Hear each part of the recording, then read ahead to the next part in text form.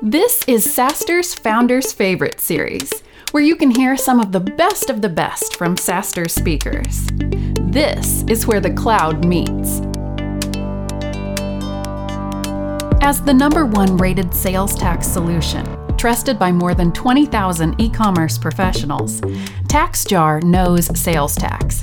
To ensure accurate sales tax compliance amid the latest software taxability trends, visit taxjar.com/SaaStr to automate sales tax for your SaaS business. Up today, Gusto COO Lexi Reese. How many people have heard about Gusto before? Okay, keep your hands up if you use Gusto. Amazing! I worship you. For those who don't, shameless plug, we are the best people platform for businesses that care about their people, including Humphrey Slocum. Gusto now serves 100,000 small businesses. We have 1,000 employees across 3 locations, San Francisco, Denver, and New York. And everything in the past 4 years has grown by more than 10x. Our customers, our employees, our revenue. And with that growth, there is something that I think is really deeply reflective of what creates high-performing teams. And it may not be the thing that you're thinking of. I think the foundation of high-performance teams is that they share 5 things. They have impact. Everyone knows what they're there to create, and they're excited by that. There is personal meaning. People create a personal connection with that impact. There is structure and clarity. People know how work gets done. Clean orgs. I know what I need to do, and I know how to do it. Dependability. I can depend on everyone equally to navigate their part of organization building. And the piece that most of today will be about is around the foundation, which is psychological safety and trust. Now, this work came out of some really good people analytics from Google that was performed over 2 years, where a group that is referred to as Project Oxygen looked at teams, all functions across many organizations, looked at quantitative impact, what was their impact on key results, and also employee engagement. Who was the highest engaged teams? They cross-referenced a bunch to come up with the teams that performed the highest were not the smartest people in the room. They were not the best positional players in their particular spot on the field. They were a team that had engendered this sense of trust. And for today, I'm going to use the 2 words, psychological safety and trust, interchangeably. But there's actually an important component that people miss when they use them as synonyms. And that's that psychological safety is where people feel safe, welcome, and valued in equal measure. All people feel safe, welcome, and valued to express their opinion without fear of negative repercussion, and to take risks and challenge the status quo. So I want to hold that in our head as we go through. Keep in your head while we're talking today, 1 team, could be your existing team, could be another team, that had all 5 elements in spades. You would know this team because you were doing the best work of your life, and so was everyone else. You felt in flow. People loved coming to work. You were creating products. You were driving results. You were creating profits. Real sustained value for the people that matter most, your customers, your employees, and your shareholders. And then think about another team. Maybe it's the same team, just at a different point in its life cycle, where that was not the case. It was just a bad vibe. And I'd submit that that team was lacking in trust, and everything fell apart on top of that. Inattention to results, no clarity, I'm not going to be able to depend on you. And now think about just in the past 12 months in your company, and in the next 12, how many teams will you be on? You'll be on your company team, your functional team, an agile cross-functional working group. And presumably a lot of people are coming, maybe people are going. Every time someone comes or goes, your team is in a new state of formation. It's a new team. So you're trying to form and get to know each other, and then there's definitely always a storming period where you're working through each other's differences and it's kind of rough. And then you normalize, and then you can possibly get to high performance. So if we know that trust is the necessary foundation for high performance, and if we're constantly in this state of trust and state of flux, how do we actually cultivate that practically? Something to think about is trust earned or is it given? On day one, when someone comes to work with you, obviously a trust has been both earned and given. They believed in you, you believed in them, and people want to work for leaders that trust them and that they can trust, but that's only day one. And then the real work begins. And what happens? Trust gets shaken. It gets shaken because of something we're going to talk about, but trust gets shaken and it needs to be earned again and again. And in technology, we worship at this altar of speed and moving fast and breaking things. And for crying out loud, people refer to us as mythical creatures and unicorns. And the deities and the myths and all of this storytelling is actually the very thing that can erode trust. Because if you don't tend to this carefully with attention and deliberately, it goes away and we just saw what happens. And importantly, this work is not fast. It can go faster sometimes, but it's actually slow, and it may slow you down on a nominal level against whatever scorecard you're tracking, but it is the biggest lever to high performance. So if we think about now, what are the elements of trust? Hopefully all of this can somehow feel intuitive, especially as you're thinking of your own example. Well, there's 3 key parts that need to line up in every interaction across your organization to create this foundational level. One is logic. So your team needs to believe that there is a plan, a debated, rigorous, good plan that they can follow to create the impact they have. There's no coaching on necessarily if the logic is off, but we'll presume you have a good plan. In addition to being good, it has to be well communicated to everybody in the organization. We'll come back to that. The second is empathy. People need to feel like you are in it for them, not for yourselves. And finally is authenticity. The real you needs to show up always, not just in what you say, but what you do, the latter being far more important. And when that wobbles, and Francis Fry, who had led strategy and leadership at an interesting time in Uber's history, after Travis, the founder, got ousted, and before Dara, the new CEO, came into play, she did this TED Talk on trust, which I encourage everybody to see, based on her observations of what she saw at Uber at the time. And she described wobbles against all of these things, and these wobbles are gaps between how one party projects and believes they're perceived and how another party is actually perceiving. So those wobbles across 3 dimensions, let's talk about each one. So logic, all of these are examples that I have lived or am living right now. So this is not meant to be preachy or pedantic, and we'll get to the playbook element after we establish a couple of these foundations. So logic. So we debate rigorously plans for a 3-year strike at Gusto. We do a 3-year, who are we selling to? What are we selling? How are we going to find them? And how will we know if we win? So you come out with this plan at the end, and let's say you're feeling really good about it. That's great strategy. You're feeling good.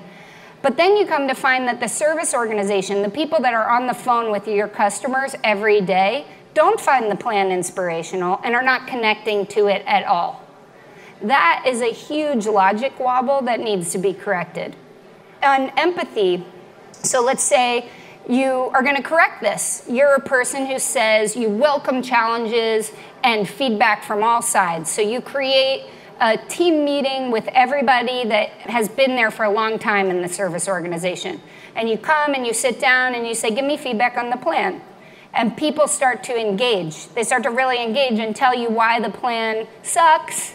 And you're saying, yeah, okay, tell me more. But you're kind of on your phone, or maybe you open your computer to take a Slack. You check the box, you showed up, you pretended you had empathy, but that's not what people are thinking. They're thinking, what you really wanted me to do was get on board. So that is an empathy wobble. And then the last one is authenticity. And this one I think gets misperceived. I'm going to give an example that hopefully resonates. You are a leader and you say you're passionate about diversity, putting it in quotes purposefully. You're passionate about diversity. And you hire an all-white male leadership team. And when you're interacting with the organization, talking about your passion and talking about it a lot outside the organization, the thought bubble that someone may not tell you who's a person of color or women from any backgrounds is it's not only not credible, it's actually really obnoxious to say that you have passion for diversity when the most visible and important move you could make as to how you surround yourself and whose voices are helping you are not diverse at all. And this isn't just a theoretical potential wobble. There is a ton of research, and from experience, maybe you all relate to this, that when you surround yourself with sameness, it's pernicious because you're not getting new and novel ideas. People often, with rare exception, will default to what is the best way to fit in with the majority and the way they speak and the way they talk, which is a common information effect. And common information does not allow you to seek out the next innovative product or service idea. And it's incredible the time that we're living in. I think over 25 years of working and leading teams and being on some that are high performing and some that outright failed. If we look globally outside all of our organizations, the stakes have never been higher. This is from a trust study by Edelman Trust Barometer done globally. In this year alone, there has been a precipitous decline in people's trust for their governments, for the private sector at large, for NGO, and for media. But the one raise that we saw was people's trust in their employer, in all of you, in all of us, to help navigate an anxious and ambiguous world and do the right thing. So this, I think, is an incredible insight. It's an incredible insight, and it's an incredible responsibility. So sort of finishing the background on if trust is the most important element and if it's changing, our organization and our teams are changing all the time, how do you actually architect for this? Well, you set the expectation and you create the conditions for everyone in the organization to exhibit a driver mindset, to communicate for impact, and to make and live by impeccable commitments. We'll talk about each. So driver mentality, and we'll use some examples that bring this to life. Again, all real examples. Let's say there's a risk that you've just had a database breach. You don't know actually if you did, you just might have.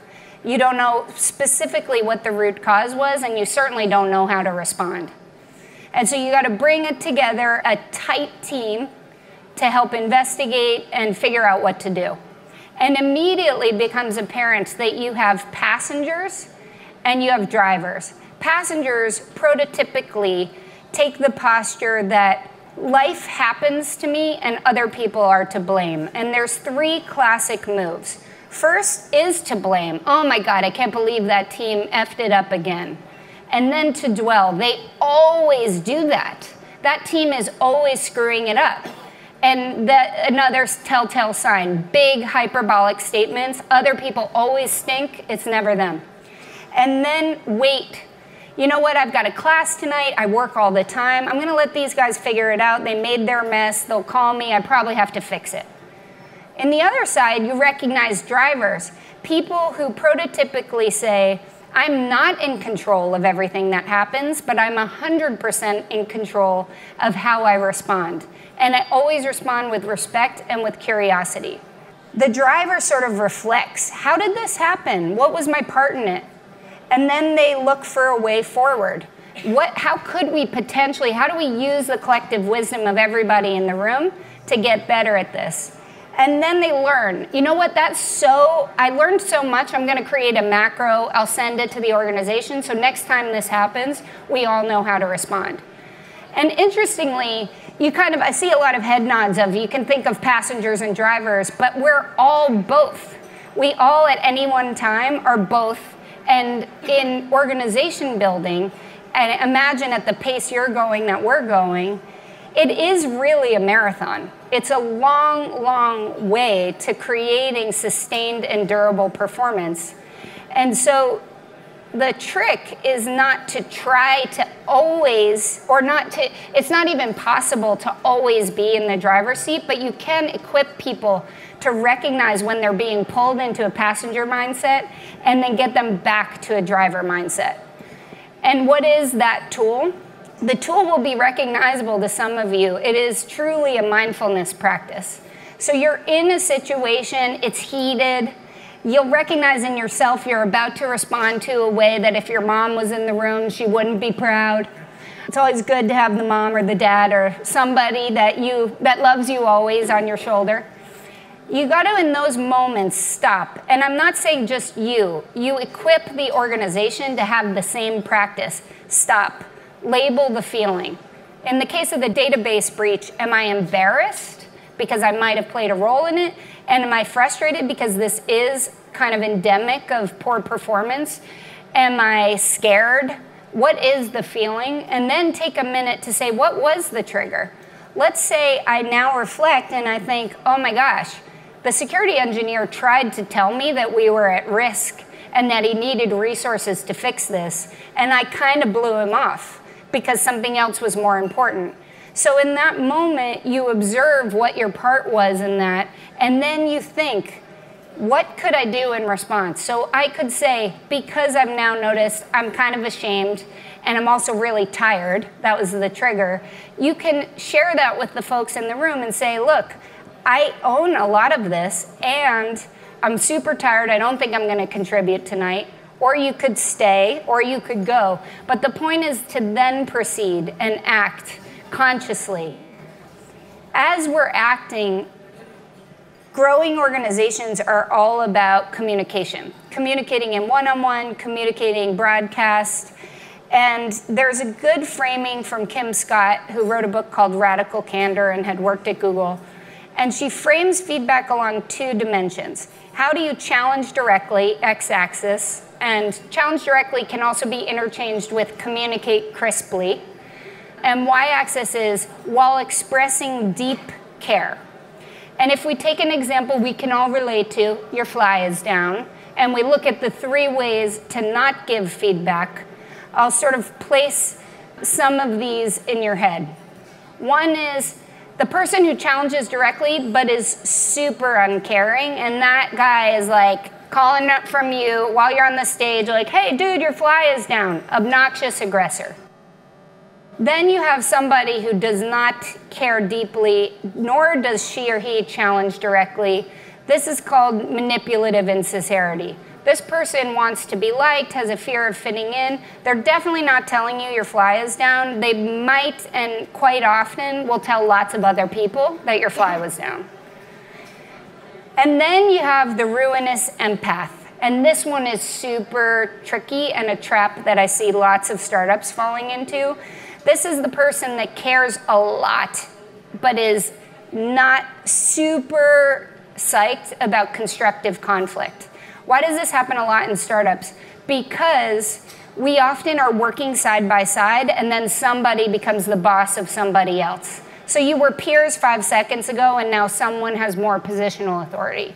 Or you're a founder, and you've got to hire your first CMO or CFO or C anything, and you bring in somebody with a lot of experience playing that position, and you have a sense in both cases that maybe your former peer or this new C-level position is not performing, but you kind of think, well, they're trying hard, and I know they know more than me, and I'm just going to be silent. All 3 of these are so deleterious to the foundation of trust. Because if we're growing so quickly, if we're changing, my job as title of COO at Gusto has in title only remained the same. Every 6 months, it's an entirely different job. The expectations are higher because we have more customers, the complexity gets bigger, our product set has expanded.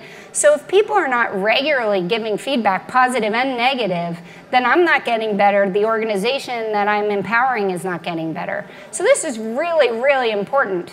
And so the way that we aspire, the quadrant we all want to be in, and by the way, this works in marriage too, is how do you care deeply, but really be crisp and challenge directly? And in this case, using the analogy, this is the person that would just quietly whisper, hey, your fly is down, at a moment you could address it. So hopefully just seeing this, you can recognize when you yourself have delivered feedback in one of these quadrants, or when you've been on the receiving end. In either case, again, it's easy to label, but how do you practically go back to your organizations and make it a reality? Equipping people with a common way to give feedback and making it part of your organization is a good way to do it. This is one that works for us. Some have probably heard of it. Situation, behavior, impact, and future. What do you want to see in the future? And I'll give you 2 examples to illustrate this. Again, both real. So you're in a meeting with a colleague, and they interrupt you, and you feel slighted by that.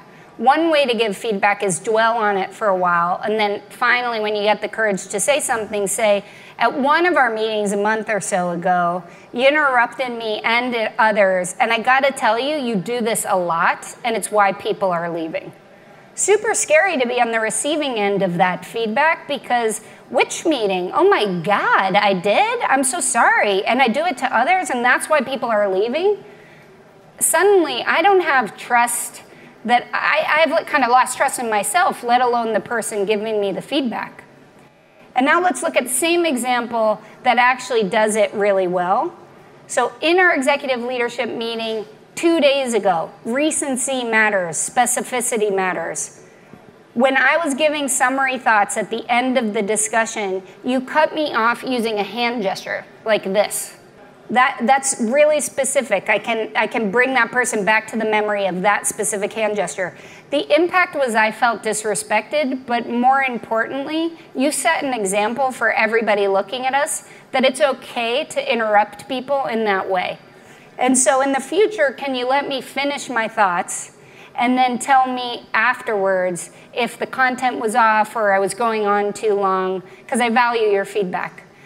This is, you feel like somebody is in it for you, because they're not denying that they may have had a good point, like maybe I was going on really long, but they're just saying that's not the way that I want to receive it.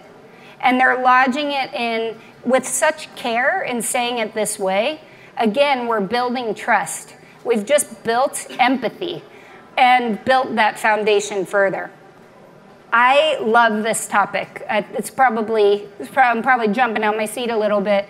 I do think we could have had a talk on how to create great strategy or any element of the 5 elements of trust, but ultimately, given the backdrop we're living in, how important it is for us to create organizations that people can rely on to feel safe, welcome, and valued. I think that creates not only great performance for all of us, but does a great service to the rest of the world. So thank you so much for coming. Great to be here. TaxJar automates sales tax for growing and mid-market SaaS businesses, so you can focus on expanding your services into new markets and grow your top-line revenue.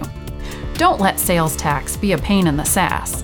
Visit taxjar.com/SaaStr to automate your sales tax compliance and protect your business from the burden of sales tax.